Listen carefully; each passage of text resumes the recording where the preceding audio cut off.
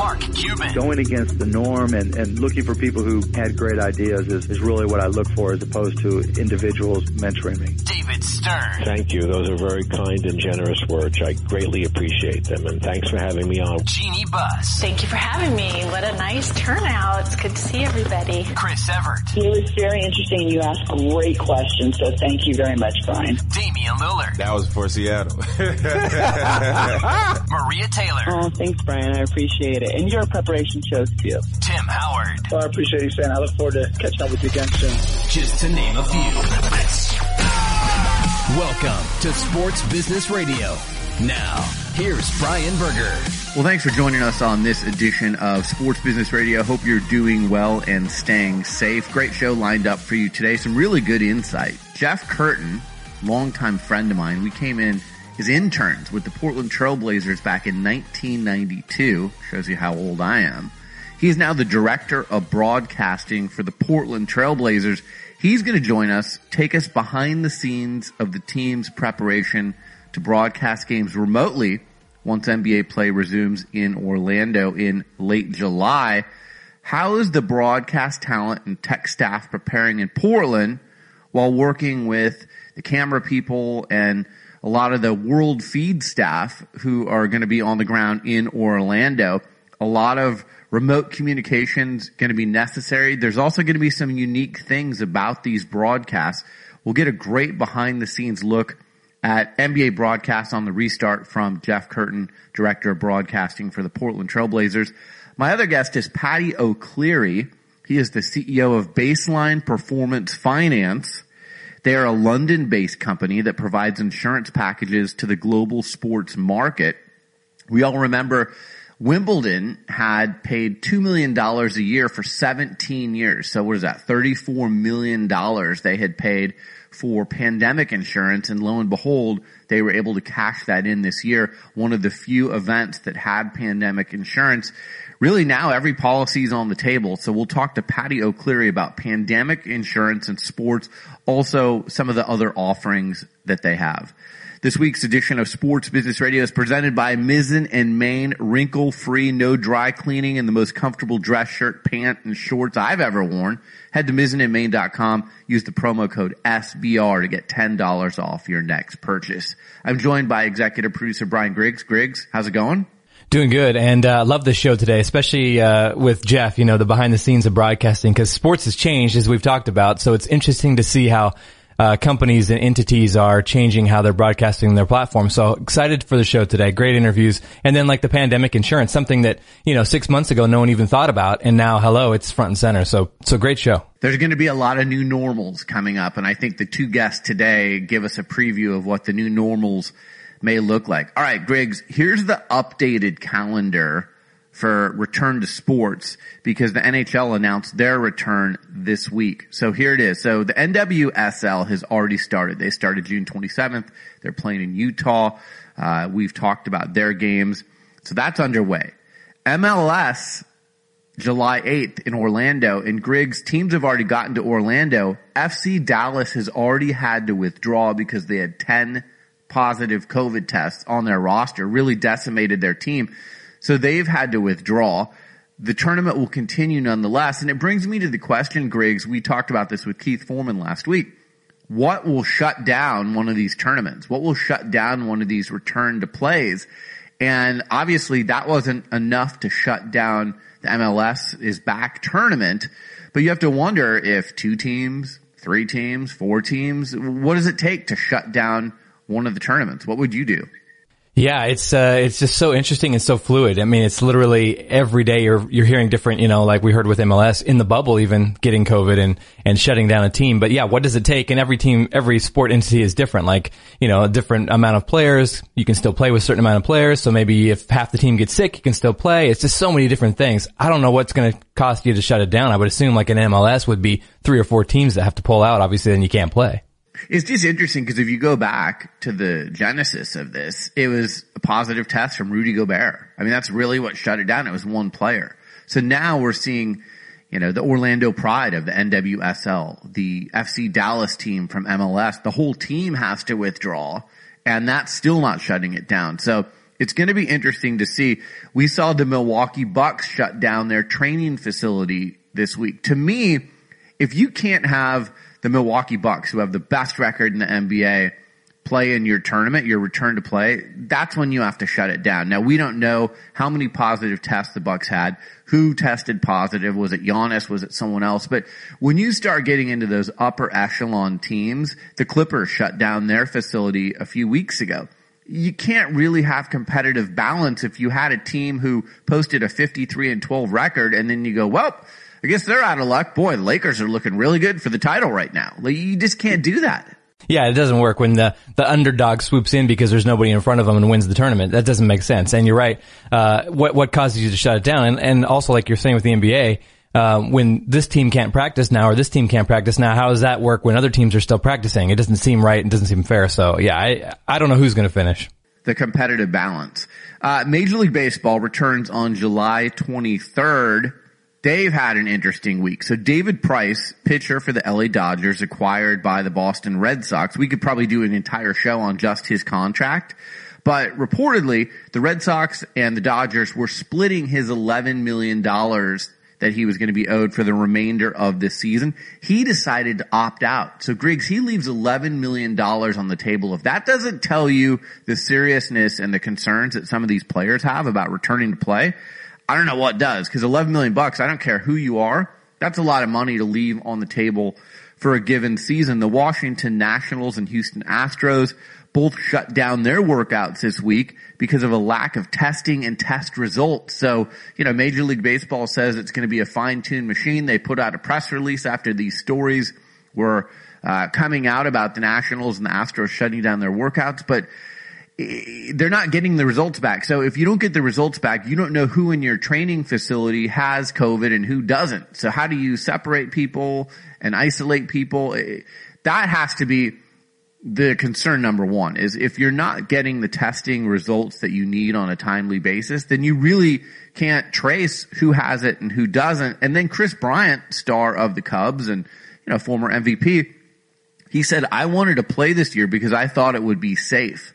Honestly, I don't feel that. I don't really feel that. So now he's saying he doesn't feel safe. That was something that made a headline this week. It's going to be interesting, Griggs, because, as we've said on this show, Major League Baseball has probably the worst return to play strategy of all, because you're getting on airplanes, you're staying in hotels, you're not in a bubble. I don't know. We said last week on the show with Keith Foreman, a lot of these leagues are going to start. Are they going to finish? We'll find out. So WNBA moves on. They start July 24th. NBA start July 30th. Teams are traveling there this week. So they're all going to enter the bubble this week. And then the NHL announced this week that they are going to start August 1st. And congrats to the NHL. They really showed everyone how to do it. They announced their return to play. They haven't announced the venues yet, but they also announced at the same time that they have a new labor agreement between the owners and the players. So everything got negotiated behind the scenes.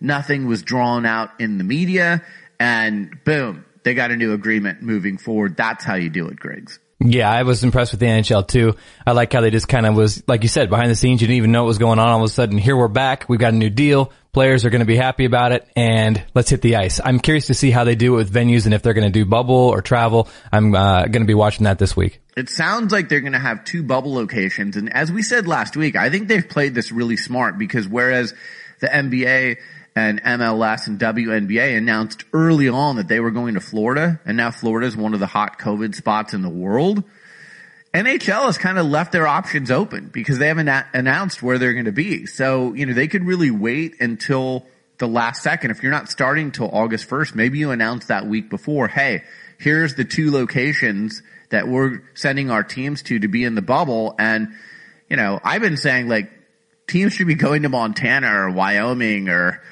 places like that where there's very low number of COVID cases. We see Arizona and Texas and Florida, high number of cases, and a lot of activity is going to be taking place there. Our last headline of the week, Griggs, this is a huge one. And I love it. Patrick Mahomes, just one of the bright athletes in all of sports, really has become the face of the NFL, won his first Super Bowl title this past, February with the Kansas City Chiefs. He signs a 10-year extension with the Kansas City Chiefs. So he's got 2 years left on his current deal, 10-year extension, 12 years total. The new deal is worth an estimated $503 million. Now, he's got to reach a bunch of different incentive levels to get to that $503 million, but that's what it is. If he gets to the $503 million, it becomes the richest contract in North American sports history. Mike Trout has more guaranteed money. People say, football players get hurt all the time. So, about $150 million of this contract is guaranteed to Mahomes. Bottom line, Griggs, he's going to be in Kansas City for a long time. He is with a great coach in Andy Reid, a great organization, has a great GM. They can build around him. And this would be, to me, Griggs, like if you knew Tom Brady was going to be Tom Brady when he was 24 years old, you lock him up, right? Don't you say, we want this guy with our franchise for most of his meaningful years of his career? Well, that's what Kansas City's doing here, and I think it's really smart. Very smart. And like you said, it couldn't happen to a better guy. He's so likable. He's so energetic. He is the NFL right now, and everybody loves his play. He makes the game exciting. He's fun to watch, and he's having fun with it. And you can tell he loves what he's doing, and he's going to get rewarded for it. So I'm totally pumped. I love it. I think it's a great deal. Good smart move by KC. All right, coming up next, Jeff Curtin, the director of broadcasting for the Portland Trail Blazers. How are NBA broadcasts going to look inside the bubble? How are they going to work remotely? Because you're going to have the home team broadcasters in their home city, in their home studios, and then they're going to get a world feed from Orlando. It's going to be interesting, flying a little bit blind in some capacity, but Jeff Curtin is going to give us a preview of what that's going to look like. You're listening to Sports Business Radio. We'll be right back. If you're working from home now like I am, you still need to look professional. Many of us are doing Zoom conferences or FaceTime calls with business associates. That's why I turn to my Mizzen & Main dress shirts. I need to look good from the waist up, but I also want to be comfortable. Mizzen & Main is like athletic wear disguised as a dress shirt, making them great for comfort while working from home. It's a shirt that has worked for thousands of customers, including hundreds of professional athletes like J.J. Watt and Phil Mickelson. Head on over to mizzenandmain.com and use promo code SBR to get $10 off your dress shirt. That's mizzenandmain.com, code SBR. Guess what? Mizzen & Main also makes super comfortable wrinkle-free pants and shorts, so you can check those out as well. Head on over to mizzenandmain.com, use promo code SBR to get $10 off your next purchase. That's mizzenandmain.com, code SBR. My guest is Jeff Curtin. He is the director of broadcasting for the NBA's Portland Trail Blazers. Jeff and I were interns with Blazer Broadcasting back in 1992. We've known each other forever.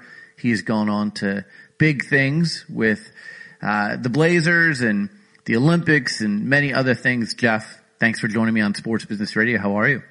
Good, Brian. Thanks for having me.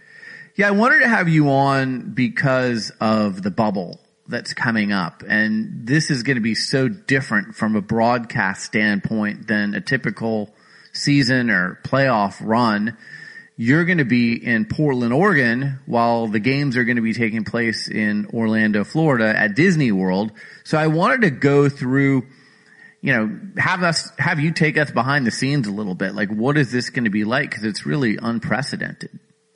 Yeah, it really is. I mean, it's something new for my team and myself. We've never done this before. So, we have obviously a lot of concerns, how it will come across on TV and radio, some of the technical challenges we're going to be faced. I think the NBA has set up a great plan for all the teams and the RSNs and the broadcasters. But yeah, it's really new territory. And there's, like you said, there's lots of issues that we've been working through the last couple of weeks with our team. So let's work through some of the logistics here. On the TV side, there's going to be a world feed. So typically you would have a road game or a home game, and you'd have your own crew, you'd have your own cameras, you can go to your camera guys or women whenever you need to, but now you're going to be limited in that capacity to a world feed, right? Yeah, exactly. So on the TV side, they're going to get us a feed that's clean with no graphics. And they've also actually allowed each team to have a local camera operator there that we'll be able to be on headset with. So I will be able to be having one camera person that I can help focus on our stories of the Trailblazers. But then this world feed will come back to our studios. We'll insert the graphics and announcers, and no one will be on site. So the challenge, at least for the TV, is like we're limited to what the director and producer on site is kind of telling for the story. So what shots they're getting, what replays they're doing. So we're just kind of following along on that. Now, the added benefit that the NBA, I think, is just head and shoulders above other team leagues. They're giving us this camera operator, so I can have someone go look at our coach or shoot someone that's coming in on a substitution, some other stories that maybe our announcers want to talk about. And then on the radio side, we'll just get an audio feed, and our radio broadcasters will be in Portland, calling it off a monitor with a couple different monitors in front of them, some laptops with stats and information provided by the NBA as well on the Courtside app. But that's kind of really how the layout is going to be for our TV and radio broadcasts. Now, I'm reading that every NBA team, every NHL team, probably every MLS team, and anyone who's in, play this month, everyone's sending at least one social media person inside the bubble. I'm assuming Amara Baptist from your team is going to be inside the bubble. Is there any way that you can utilize her since she's going to be on the ground for your TV or radio broadcast? Yep, for sure. Amara travels with us, so she's well experienced at this, and she'll be our only kind of representative to help get some stories and images, videos potentially. We're not sure exactly what kind of access she's going to be able to get. But yeah, we're definitely counting on her to provide us some great content for both TV and radio. I'm assuming the league will also have some video and photos available to all the teams to use. But again, it's those stories that we're really going to miss. I think everyone can kind of understand that not having your announcers there or having your courtside reporter there just for conversations with players or team coaches, trainers, all those just to get mine little stories that we tell throughout the broadcasts, we're just not going to have. Right. And it's really going to be challenging. We'll be leaning on social media, the 10 or so national reporters that will be there. We'll be mining their Twitter feeds throughout the game, our games, the weeks. So, yeah, that's our challenge. But, Amara, any personnel, coaches, our PR person there, any access we can get, we're looking for. Because of the fact that you're not going to be in Orlando, will you have access to players and coaches via Zoom, for instance? If they're sitting in their hotel room, can you do, the pregame show or the postgame show via Zoom and put that in the can and integrate it into the broadcast? Or are they saying, hey, just no access period? Yeah, what we've been told is the league's going to have some Zoom stations on practice and shoot-arounds, and they'll also have some immediately after the game for players' reaction. But besides that, that's open to all the media. As a team and team broadcaster, we're looking for that next step access. So, right. Damian Lillard in his hotel, our courtside reporter, Brooke, she has a great relationship with all the players and coaches. So she'll be texting people, bugging, hey, can I do a Zoom interview for our pregame show? Our radio team will be doing the same, Travis and Coach Stotts. Hopefully get, our normal coach one-on-one interview. I think we're talking about doing it with coach in his hotel room, a couple hours before the game. So yeah, those direct connections and working with Jim Taylor, our PR, director, he's going to be, help facilitating some of that. So besides the league kind of media availability, we're obviously looking to continue that player and team access that we kind of normally get. It'll be different, but we need that for our stories. All right. Walk me through Command Center at Moda Center in Portland. It's a game day. Some of these games are going to be taking place at 10 in the morning Pacific time. Yeah, right. Exactly. There'll be breakfast with the Blazers. Right. How early are you going to be getting in there? How early does the crew get in there? How many people are going to be in the command center? Because it's COVID, you probably have to space out a little bit. Give me the setup. Yeah, so right, we've got some procedures, and it's going to be really strict. You know, we want to make sure everybody's safe and feels in a good work environment. So the crew's going to be a lot smaller than we normally do. Obviously, not having all the cameras, we won't need as big a crew, but you know, we'll have 2 control rooms. We've spread out the employees kind of throughout the facility. And we're going to do some plexiglass, which I think, you know, people have seen in other mobile units and other tight kind of control room areas. Obviously, everyone will be wearing a mask. And the radio team will kind of be in the arena, actually, is our current plan, at their normal position. Probably turn on the video board in the arena, and they can call it off that. We'll have multiple monitors. That's really cool, actually. Yeah, so we thought it'd be fun. Travis and Michael was like, well, why don't we just go to our normal place? And I was like, that's a fantastic idea. We're already pre-cabled there. We know everything works. The pregame show, actually, we have a nice set we use on the concourse. We're actually just going to continue that. Toyota will be able to bring up a car like they normally do. There won't be fans behind them on the concourse, but everyone realizes the situation we're in. And then we'll use the TV studio where we have some really good monitors and technology for the announcers to call the game. Like, that's our most important thing, is being able to, everyone can see the game, have enough laptops, enough information right in front of them, since they're going to kind of feel a little removed, and it'll be a different experience for the announcers. Do you guys do a dry run before the first? I mean, you know, look, I know sometimes at the beginning of a season, just to shake off some of the cobwebs, you might do a dry run. This is going to be completely different again. Do you guys do a dry run on this? Yeah, absolutely. Yeah, we want to do rehearsals with all the talent. We not only for them, but for us more on the technical side. Right. We want to make sure they're seeing things. We're getting feeds from Orlando. Communication is working. The facility hasn't been running for 4 months. We want to make sure that we're getting like clock data, score, all that coming from Orlando, right? All our other feeds. The NBA is providing a really good kind of complement of not only camera feeds, some other wide shots so the announcers can see a lock-off camera of the benches, of who's checking in or any conversations that's happening. So just so the announcers have a little bit of a feel that they're there and that they, you know, continue to tell the stories of the game.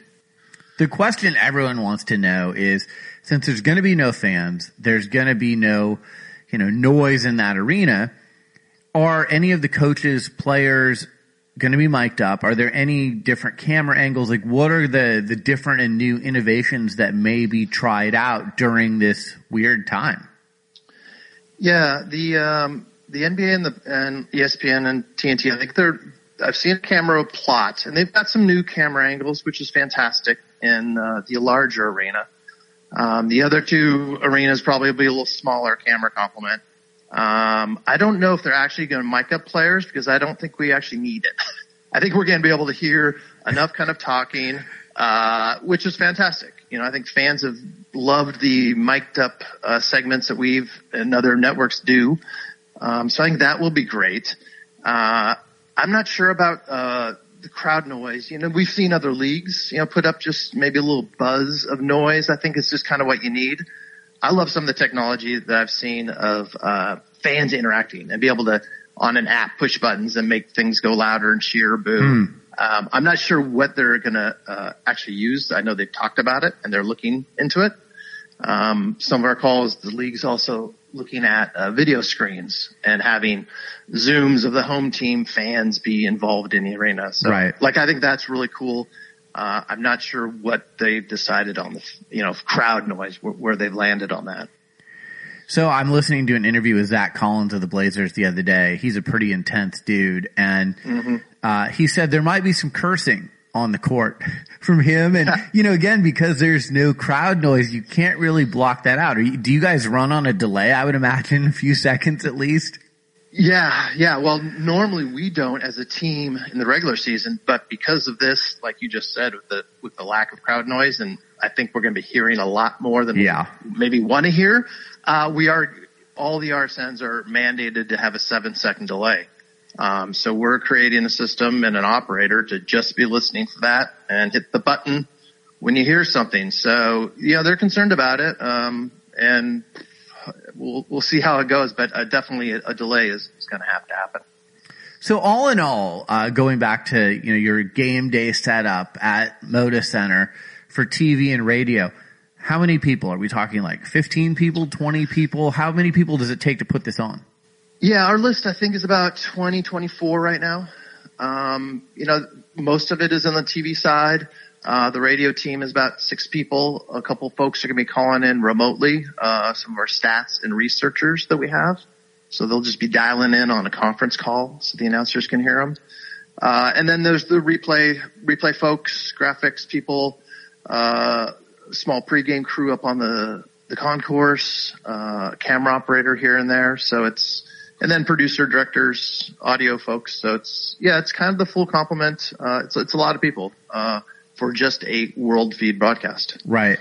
And then how do you interact with the world feed folks in Orlando so that you're on the same page and they kind of know, where you want to go with your broadcast? Yeah, they will be providing teams, which is really important, a hot mic of an AD, an assistant director, or the director who's actually calling the game. So kind of camera shots they're going to and where they're going to. And the AD would be talking about maybe a highlight package or any kind of storylines that the producer on site is talking about. And then we're able to quickly tell our announcers, hey, they're going to highlight Damian Lillard next. And that will be able to lead them into that story.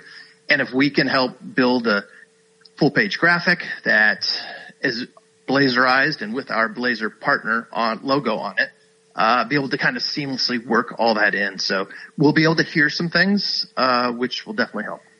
So I want to go into a little bit of the business of NBA broadcasts for a minute. So you have an RSN and it's NBC Sports Northwest. You have a partnership with them. I think you have to deliver a minimum number of games with them. But in this relationship, all the games are going to be on ESPN and TNT, but they're also going to be on the RSN, and that's where you guys come in. Maybe talk a little bit about how you work with them on this, because again, some of these games are at like 10 in the morning. Are they going to re-air them in prime time? How does that all work? Yeah, so definitely conversations, a weekly call we have with NBC to talk through this restart, schedules, how that happens. They will also do a pregame show before our pregame show. So some of those will be very early in the morning. Work through, like you said, the rebroadcast. If we have an early game, they're going to rebroadcast it later that night in prime time for people that missed it. We've been having conversations on content. How do we share content? Highlights. We'll be able to get highlights, that don't necessarily make the broadcast. They'll be on a website and sharing those clips with them. Anything we can get with Amara also on site down there they need. So we definitely have a good relationship with them. And I mean, it's crucial to have that partner. They're our main, broadcast partner here in Portland. So, it's very important to us. I'm just, I've been thinking so much more about when I've read about, the social media people that are going into the bubble. Their jobs are so important right now because in a lot of cases, most teams are sending one PR person and one social media person. So that social media person has to be able to take pictures, shoot video, edit, tell a story on a number of levels. It's just a really interesting time right now to be a social media person for a team in U.S. pro sports. Exactly. I mean, being able to have that kind of expertise on, like you said, editing and interviews, besides the normal photos of arrivals, and gifts and stuff like that, it's going to be content, more sound bites, behind the scenes stuff. And I wouldn't be, surprised if we kind of expand that in the winter, to 2 or 3, if we don't have broadcasters traveling in the future, like what's that going to look like? If it's PR people grabbing their phone and shooting photos, I mean, it's really all hands on deck, I think. Yeah, it's interesting. I mean, I know you and I have talked about that offline, and I've talked to a number of different teams. I think one of the things that could change in the future, at least for the next year or two, is that the locker rooms and the access to the players and coaches are going to be really limited to essential personnel just because they want to stop the spread of COVID. And, the more people you have in a locker room, the more chance there is for a player or a coach to get COVID, or even someone in that locker room. So when you look at shutting things down, you look at, well, does the broadcast crew have to travel separately, commercially, or do they just go to what could become the new norm of you're broadcasting like this remotely? So maybe what you're doing right now might turn out to be the way it is in the future. Possibly. I could definitely media access in locker rooms won't be happening, I don't think, in the future. More podium press conferences are the new norm. But again, that kind of goes back to what I said at the very beginning. It's like the access for the broadcasters to get their stories. Right. Is what's concerning to us broadcast. Sure. It's being able, how do you find those and have people, how do you have conversations with your athletes?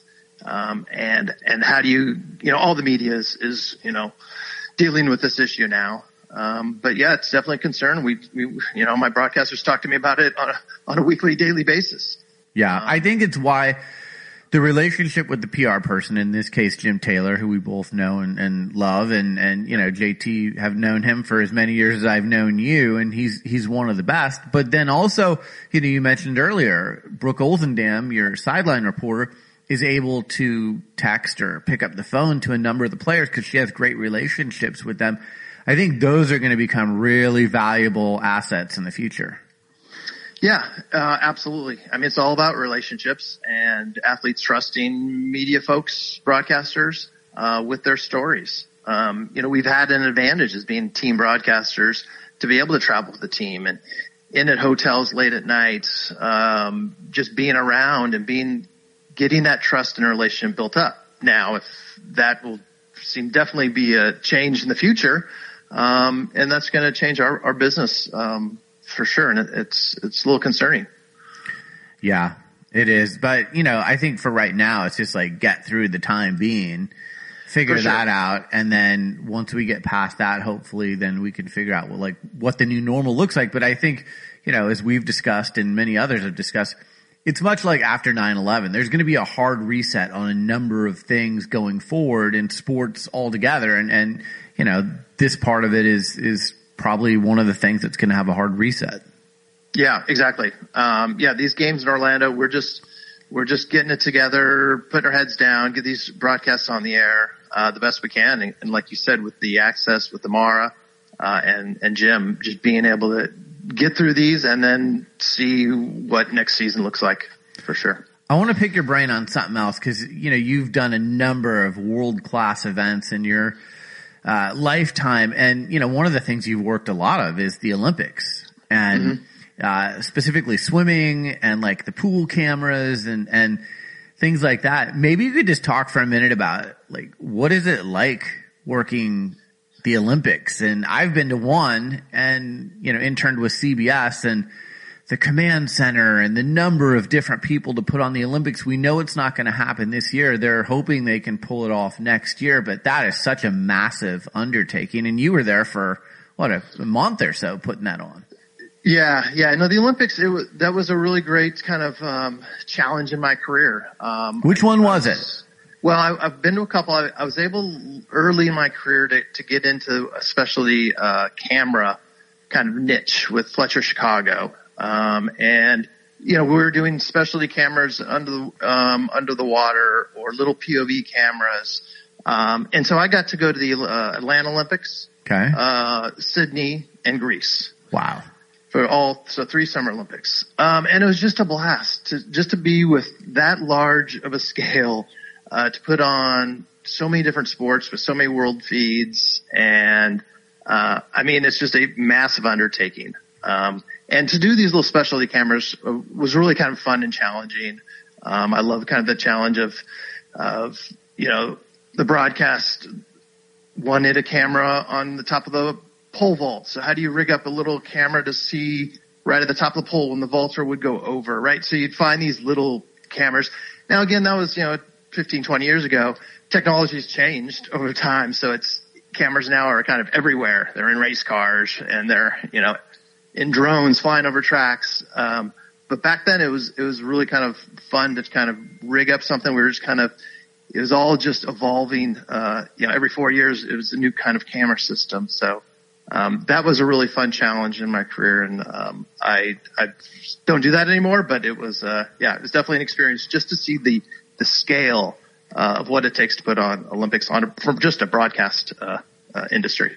The thing I respect about Jeff so much, I've told him this before, is, he came in as an intern just like I did, started at the very bottom of Blazer Broadcasting, and you've done basically every job you can do on your way up to director of broadcasting for the Trailblazers. So when people, are directed by you, your staff, they know that you've worn their shoes before. Yeah, I mean, thanks. I agree. I think it's important. It was starting as an intern. I was just so excited to get in with the Trailblazers and just the willingness to do anything. Let me learn. What is that? Can I help you with that? Show up early. Work for free. Like, I think just having that attitude really helped me. And then just kind of people see your work ethic and, I want to work with Jeff. Call Jeff. He'll come on that shoot. And then it just kind of evolved. And it's been fun just for me personally, just to do everything, low lighting, audio, low graphics, run camera, just being able to kind of work in all the departments of broadcasting. Yeah. Has definitely kind of helped me, like you said, now running the department where it's like I can just go have quick one-on-ones with employees and go, hey, understand, I got you. That cable needs to come out of the steel like that, right? It's, just kind of understand their challenges of just little work things every day. Well, and budgets too. I mean, that's a big part of what you do. And because you know what things cost and you know how things work, that's a big thing to understand as well. Yeah, right. How many people do you need? Do you need that extra camera look? Do we need an extra day of setup or rehearsals? Kind of understanding everyone's challenges in their own kind of technical department, and being able to put a budget together, that's, responsible, yet what needs to happen, for the broadcast to come off. So when I was with you, and I think we may have taken turns doing this, I definitely remember this was part of my job as an intern with the Blazers. So this is back in 1992 when I started. One of my jobs was to call Paul Allen, the late Paul Allen, the owner of the Blazers, and give him the satellite coordinates wherever he was in the world for the game that night. And I was always surprised at, a lot of times I would think someone who works for him is going to answer the phone and pass along the coordinates to Paul Allen. But it was Paul Allen who answered the phone. He was thrilled to get the coordinates. Yeah.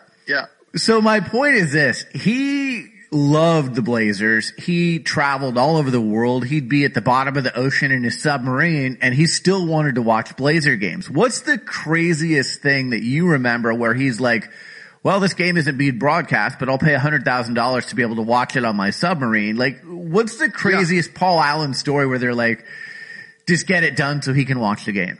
Yeah, well, I'm glad you brought Mr. Allen, because I think that was key in our department for sure, if not the whole Trailblazer franchise, but his passion for technology and to make the broadcast better. He wanted to watch every game. He didn't live in Portland, but wherever he was in the world, he wanted to see it. And I remember exactly what you're saying.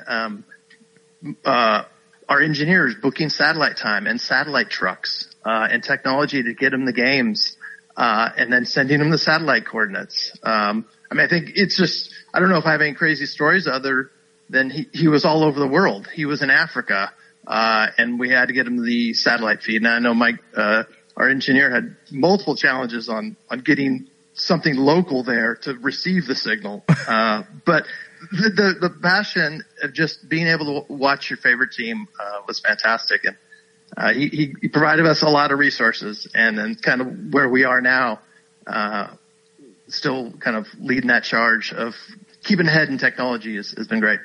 All right. Last question for you. I'm anointing you right now the czar of broadcasting for all of sports, not just the Blazers, but any sport, any network. what are the innovations? Like, I'm sure you, like me, sit and watch things on TV and you're like, man, I want to see more of that, or I want to see an angle on that. Like, I really like the drones. I love how NASCAR is using the drones right now. I think that's been a brilliant innovation as to how those have been integrated into broadcast. But is there something that you look at and you go, all right, if I was in charge of that, no matter what the cost, that's something we'd be implementing into the broadcast? Yeah, I mean, there's so many, Brian. I mean, just from a kind of specialty camera background, I mean, I do love all the point of view cameras. We've at Summer League demoed with the NBA a couple ref cameras and potential player wearing cameras. But I think it's kind of next level now, if you're talking about the future, where it's more AR, just graphics, where you can really be Damian Lillard, either wearing goggles or not. And you can see from his point of view who he sees, how lanes open up, and just really kind of that next level of kind of 3D graphics, and video games and gaming. And then with that view, see statistical information, and all that, info as a viewer, I think would be just fantastic. Jeff Curtin, Director of Broadcasting for the Portland Trail Blazers. Follow him on Twitter. Good follow on Twitter. At Jeff_Curtin, CURTIN. My good friend, my paddleboarding buddy. We go way back. You do a great job, and I know you're up to the challenge. This is a new one for you. It is. My team's excited to get back to doing games from Orlando, and we should revisit this conversation to see how it went. Yeah, let's definitely do that. I'd love to have you on whenever the run is over and have some best practices, reflections, and things of that nature. I think our audience would find that interesting. What worked and what didn't work. Yeah, exactly. Love to do it, Brian. All right, you're listening to Sports Business Radio. We'll be right back. Hey, everyone. I'm thrilled to tell you about a new Sports Business Radio partner who's going to help you and whose products have been life-changing for me and my family. CBDMD is now the official CBD partner of Sports Business Radio. Many people use CBD products as a regular part of their health and wellness routines, but only the best use superior products from CBDMD. CBDMD has a wide variety of CBD oil products ranging from classic CBD oil tinctures to topicals, gummies. Heck, they even have CBD for your pets. From NFL veterans like Nate Burleson and future Hall of Famer Steve Smith Sr. to two-time Masters champion Bubba Watson, CBDMD is tested and trusted by people who know pain. And the best part? All CBDMD products are THC free. That was important for me. Third-party tested and backed by a 60-day money-back guarantee, so there's no risk. Look, these are anxious times for many of us right now. We're not sleeping nearly as well. I tried CBDMD's award-winning CBD PM drops, and I now sleep through the night. My daughter loves CBDMD's Revive moisturizing lotion and the CBDMD Freeze pain roller for her aches and pains from playing sports. And our dog loves the CBDMD soft chews. And because the products are all THC free, CBDMD is safe for our family. Dozens of companies have sent me CBD product to try over the years, but none come close to the superior quality of CBDMD. Sleep better, relieve your aches and pains, give your pets treats that they will love. And to make it even easier to see what CBD can do for you, CBDMD is offering all of our listeners 25% off your order when you use the promo code SBR at checkout. Once again, go to cbdmd.com and use promo code SBR at checkout to save 25% on your purchase of superior CBD oil products from CBDMD. Again, cbdmd.com. Use the promo code SBR at checkout and save 25%. Thank me later. My guest is Patty O'Cleary. He is the CEO for Baseline Performance Finance. Baseline Performance is a London-based company that provides insurance packages to the global sports market. You can find them online at baseline-performance.com. You can find Patty on Twitter at Patty O'Cleary. Patty, thanks for joining me on Sports Business Radio. How are you? I'm very good, Brian. Thank you for having me on the show. So your industry has really changed in the last several months. Why don't you start off by telling us about Baseline Performance, who's involved, because you've got some really noteworthy executives working with you. And then we can get into the conversation about how things have really changed since this pandemic hit in March. Well, that's right. I mean, the world has changed, as we all know, but certainly in the world of sport, it's changed more than most. Baseline was set up at the beginning of this year with a fantastic team.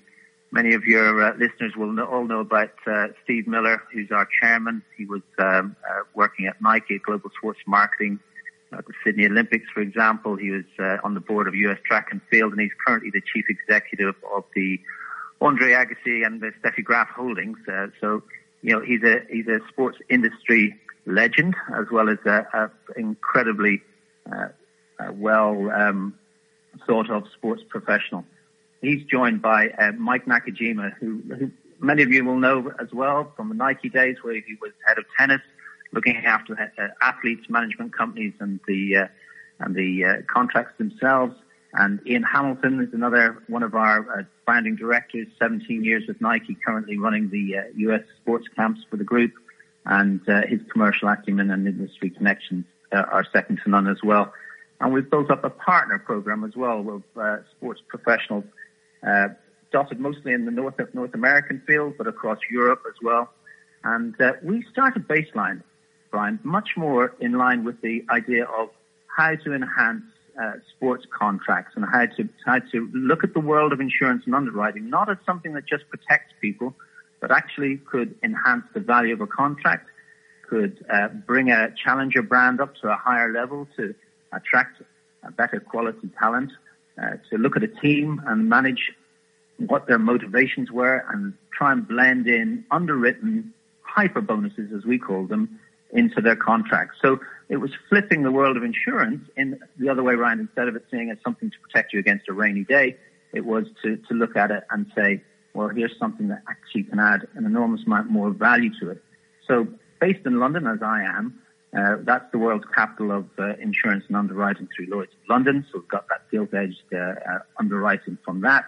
And then we've got this incredible sports knowledge that the team has brought in, because I think there was a disconnect between the world of sport and what it was trying to do and what underwriting and insurance could actually provide them. And that's why Baseline was set up, to bridge those two parts of the sport world.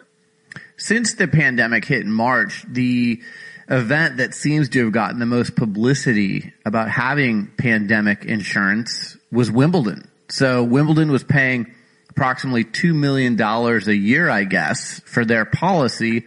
And of course, when they had to cancel earlier this year, they were able to receive a payout for about half of the expected $300 million revenue expected for the 2020 tourney. A lot of people, you know, in the past have laughed at pandemic insurance or laughed at, you know, force majeure language in a contract, but I don't think they're going to be laughing anymore, are they?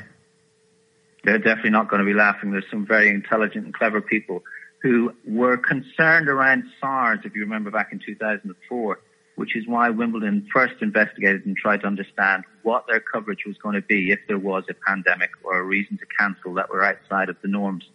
So they took out communicable disease cover, allegedly and reportedly costing $2 million per year.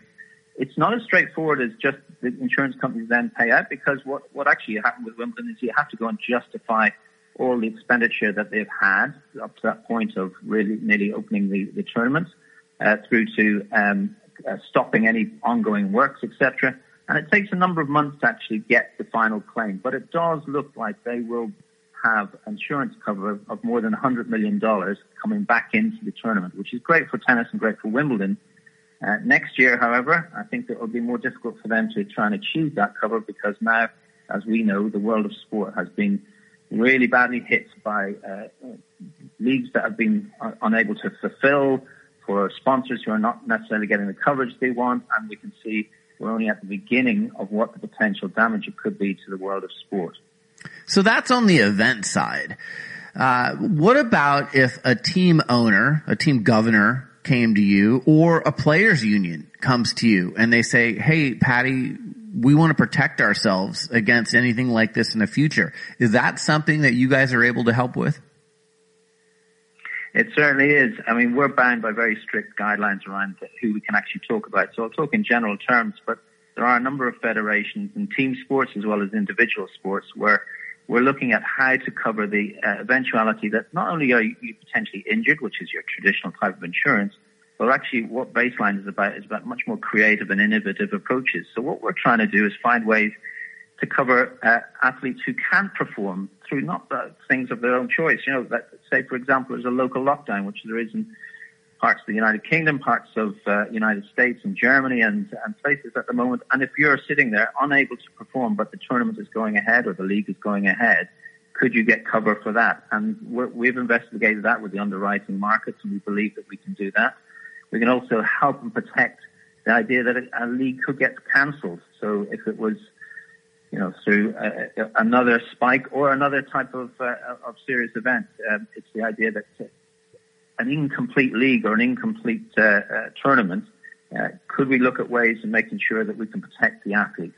And it's, you know, there must be a lot of team owners, a lot of franchise owners, a lot of athletes themselves who must be deeply concerned about what the next year is going to hold. And I said earlier, we're at the very start of the problems, the financial issues, but the trickle-down effect from, you know, a broadcaster not paying because a league didn't finish its whole season. That goes on to next year when the sponsors are less in demand because they're retreating because they've so lost less product, and the trickle-down effect just keeps going on and on and on, and then to your third and fourth tier sports, which I believe will really suffer in the coming years. And that sounds a very bleak picture, but what we're trying to do here at Baseline is something for the good of sport, which is actually trying to enhance the value of that. So if the contract is getting diminished, are there ways that we could actually enhance it by underwriting hyper bonuses? So in other words, looking at the performance side of the payout for the athlete or the team when they achieve success being greater than it was before. And if you can do that, you can underwrite that. It becomes cheaper for the sponsor or the broadcaster or whoever it may be, and it has a knock-on effect going up the other way. So we're trying to increase the value. So that's what we're trying to do at Baseline. But you know, I think there's going to be a lot of thought and a lot of people who are obviously deeply concerned about the next 1 or 2 years of their finances. Yeah. So let me give you a case study here for a minute, and you can tell me your thoughts. So over the weekend, David Price, who the Los Angeles Dodgers acquired as a pitcher from the Boston Red Sox, decided that he's going to sit out the rest of the Major League Baseball season, or just the Major League Baseball season. A number of players have decided not to play. So David Price is owed about $11 million from the Dodgers and the Red Sox. And it looks like, you know, because of his own safety and his family's safety, he's walking away from the $11 million. Is there a way in the future that if an athlete decides, you know what, it's not safe for me to play, that they can cover themselves via a policy with you guys?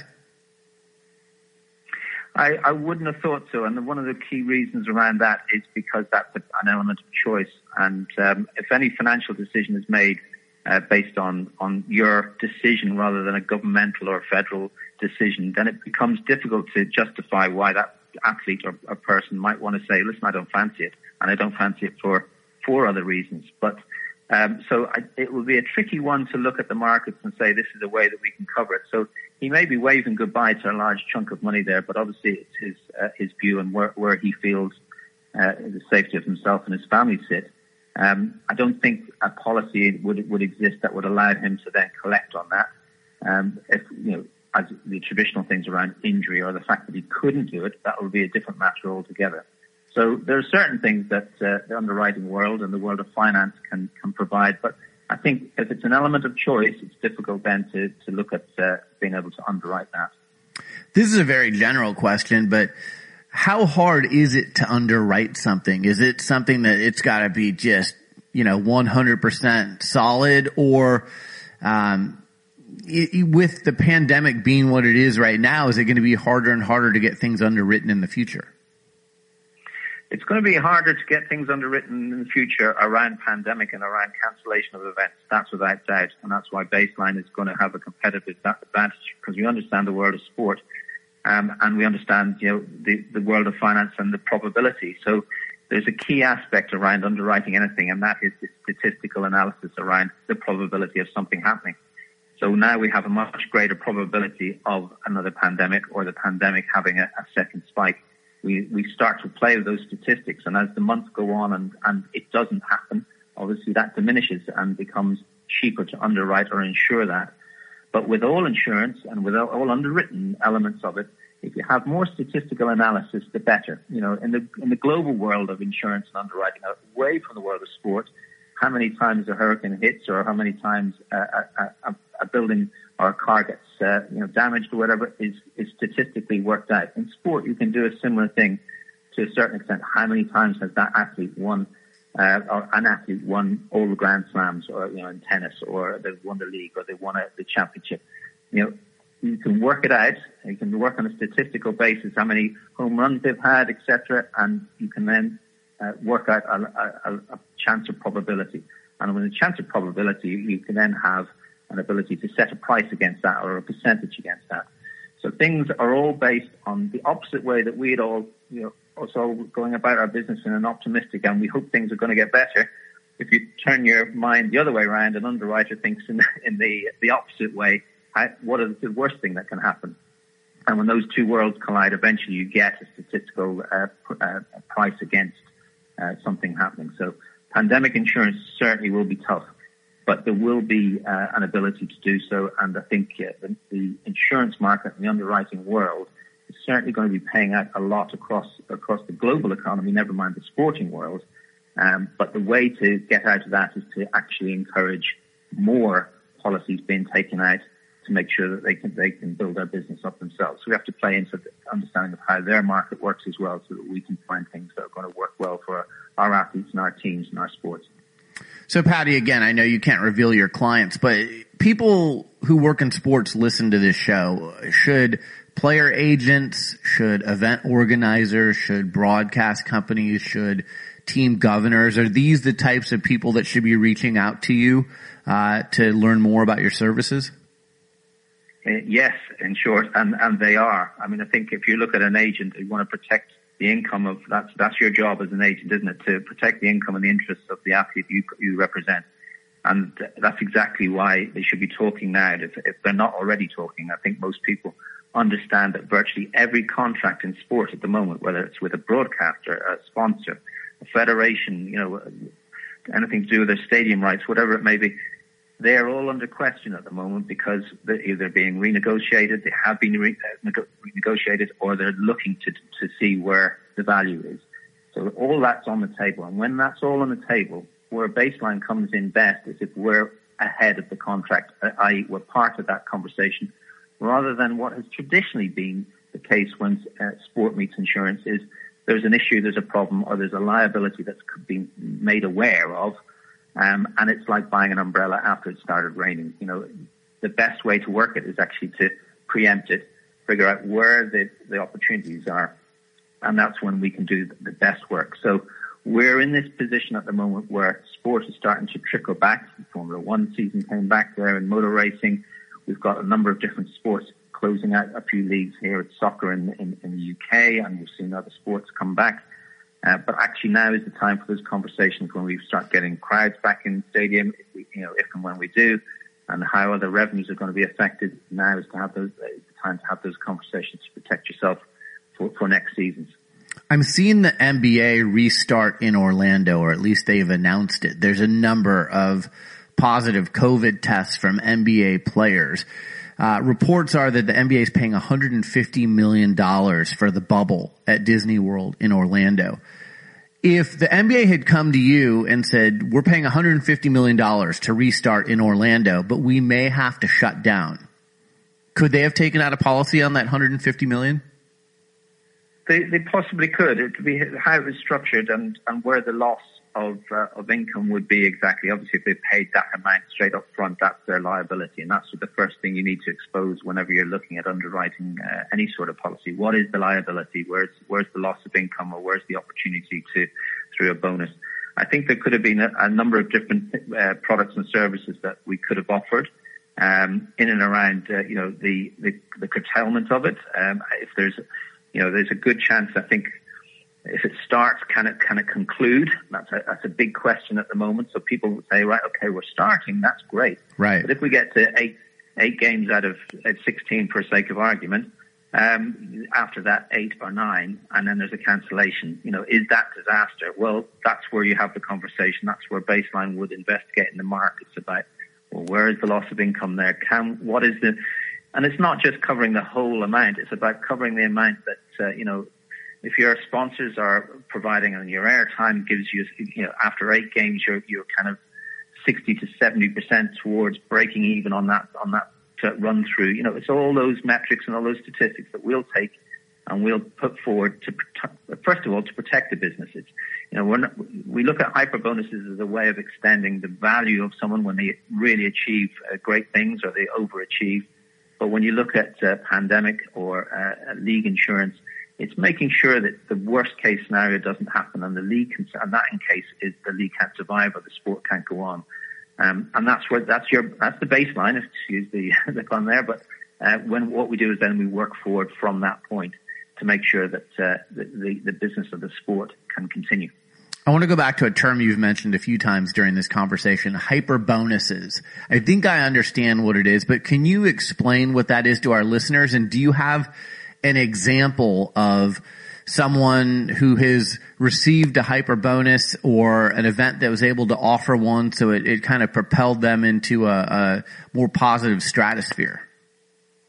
Well, let me go through history a little bit and say one of the reasons why we came up with it, with the term and with also some of the policies. It's not necessarily new within underwriting insurance, but what is new is the sport expertise that we bring in at the early stages. So when we look at a long time ago, Djokovic was being sponsored by an Italian brand, Sergio Tacchini, and they promised him X pounds, X number of dollars for every time he won a tournament. Now, everyone knew he was going to be good. They just didn't expect him to be that good. And actually, they put a huge pressure on that business when he started to win tournament after tournament after slam. And his millions became tens of millions, and it nearly broke the company. In fact, there's some suggestion that it was sold on because of the inherent amount that they had to pay out on their sponsorships. Now, certain big companies like the Nikes of this world don't necessarily need to worry about that until recently. But what we've worked on is looking at the idea that when you come to putting a contract together, there's an opportunity, especially if you're a challenger brand or a challenger sponsor or trying to reach the next level up. It's not necessarily for the big champions of this world. It's for the guys that are, if you use tennis again as an example, in the top 50, but might be in the top 10. If they get to the top 10, could there be a more significant bonus for them? They're all heavily bonused to do that in the first place. Or if they win the league, or if they win the championship, or they qualify for the next round of whatever level, whatever sport it happens to be that we're talking about. When you're looking at a challenger athlete with a challenger brand, you can get much better value. So you could offer $1 million bonus for achieving a top 10 place, for example, but it could only cost the brand $75,000 or $100,000 if that player has never been in the top 10 before. It's an age-old process, but what we're doing is drawing it back much more towards when the contract's put in place. So a value of a contract can go up into the millions of dollars quite quickly. So if you're a challenger brand, and this is before pre-COVID, we're talking about, it had a lot of resonance and a lot of chances that we've been able to put it into the market. Where we are today, even those big are looking at their bottom line saying, okay, we need to make sure we need to mitigate our risk, but we also need to attract the best possible talent. So how are we going to marry those two together? And that's where the hyper bonus comes in. And it works across, if you think of it in any sport, every sport, there's an opportunity to put in a hyper bonus, whether you're a brand, a sponsor, or even doing it across the whole team. If you look at it and you've never won the championship before as a team and you're saying, right, if we do that, we can get really good value for that. We can bonus the team a whole $10 million if we do that. And we can underwrite that and we can promise it and we can motivate the athletes. And we can also mitigate our risks. So if it happens, we're not going to be, the cost of success sometimes is greater than the value of that success, certainly in immediate terms. Often it takes a few years when you have success to really reap the benefits of it financially as a business. But with a hyper bonus, it means it flatlines that cost. Patty, you don't have to name the client, and this is my final question for you, but what would you say is one of the more creative contracts that you've written so far, whether it's an event for a player, an entity, a brand? Is there one that comes to mind where you're like, wow, we really had to put our thinking cap on for that one, but at the end of the day, it was brilliant? Yeah, I think there's a number of them, and across lots of different sports. But I think there's been a number of occasions where we've really stretched into the world of marketing, as well as the world of broadcast, as well as the world of athlete motivation. And whenever we were able to look at a scoring aspect, the world of cricket is a funny world. I'm an Irishman, so cricket isn't a big one for you, and I'm sure for your American audience, they're going cricket what? Wait a minute, hold on. With a name like Paddy O'Cleary, you're an Irishman? I would have never guessed. No, you wouldn't. It's true. But the idea around how you could engage with the audience or the crowd at an event where the batsman is going to hit 6 sixes out of the park, and that's like you get 6 balls delivered every over in cricket. And what we were able to do was underwrite a top line prize for people in the audience with a predefined ticket with when it was going to happen and how it was going to happen, but also the athlete, because it was a quick fire tournament, to try and swing that bat and make that happen. And every time it got close to, he's on the 4th or the 5th, 6th, the TV would switch over to the fact that this was going to be a large bonus attached to potentially someone in the crowd, but also to the batsman himself to actually hit that. And so you just knew he's going to swing the bat because this has all been put in place. So it's when all those 3 things come together. You got the audience, you got the batsman, and you got the sponsor, or the athlete rather, and the sponsor all come together. That's really when it starts to buzz and you feel that you've done something special. But really, I think what you think about what Baseline is all about, it's under the hood. A lot of the stuff that we're doing, it's stuff that maybe not make a lot of headlines, but will actually make people a lot more safe about their income in the world of sport. We'll make sure the brands can actually keep working and take the risk out of what they're doing within the world of sport and keep investing in it, because that's going to be hugely important in the coming years. We all understand the pressures that are around the corner. So although there have been lovely highlights and working with athletes who then have achieved the bonuses that we've set up, sometimes within weeks of setting something up for a whole season. We've had that as well, where the athlete's gone out, a golfer's gone out and won his whole year's bonus in a weekend and a half. So there's great things like that happen, but it's really knowing that we're doing and putting in the solid foundations around contracts that mitigate risk and make sure that the safeguard the future of the sport. That gives me the most pleasure anyway. Paddy O'Cleary, the CEO for Baseline Performance Finance. You can find them online at baseline-performance.com. You can follow Paddy on Twitter at Paddy O'Cleary. Paddy, I'd love to have you on again in the future. This is such a fluid, fast-moving space right now, and boy, you guys are going to be busy. We are indeed. Thank you very much for the time, Brian. You're listening to Sports Business Radio. We'll be right back. Nearly 20 years ago, Boingo dreamed of a world where people could connect to the wireless internet anywhere with any device. Today, that dream is reality, and Boingo has been at the forefront. Now more than ever, staying connected is what matters most. Boingo keeps people connected to the people and things they love with next-generation networks built for the 5G era. They are the largest operator of indoor wireless networks in the U.S., and they work with sports teams across the NFL, NBA, MLS, NCAA, and more. From 5G and CBRS to DAS and Wi-Fi, Boingo is a trusted partner for staying connected now and in the future. Our thanks to Boingo for their continued support of Sports Business Radio. Connectivity is more important than ever, and you can learn more by visiting boingo.com or emailing sbradio@boingo.com. That's sbradio@boingo.com. Well, that's it for this edition of Sports Business Radio. Thanks for tuning in. Thanks to our show staff, Brian Griggs and Josh Blank. Thanks to our friends from Boingo Wireless, CBDMD, and Mizzen in Maine. For Brian Griggs, I'm Brian Berger. Have a great week, and we'll talk to you soon right here on Sports Business Radio. This and every SBR podcast is available on Apple Podcasts, Spotify, Stitcher, and your favorite listening app. Follow Sports Business Radio on Facebook, Twitter at SB Radio, Instagram at Sports Business Radio, and online at sportsbusinessradio.com. Sports Business Radio is produced by Brian Griggs and Griggs Productions. GriggsProductions.com.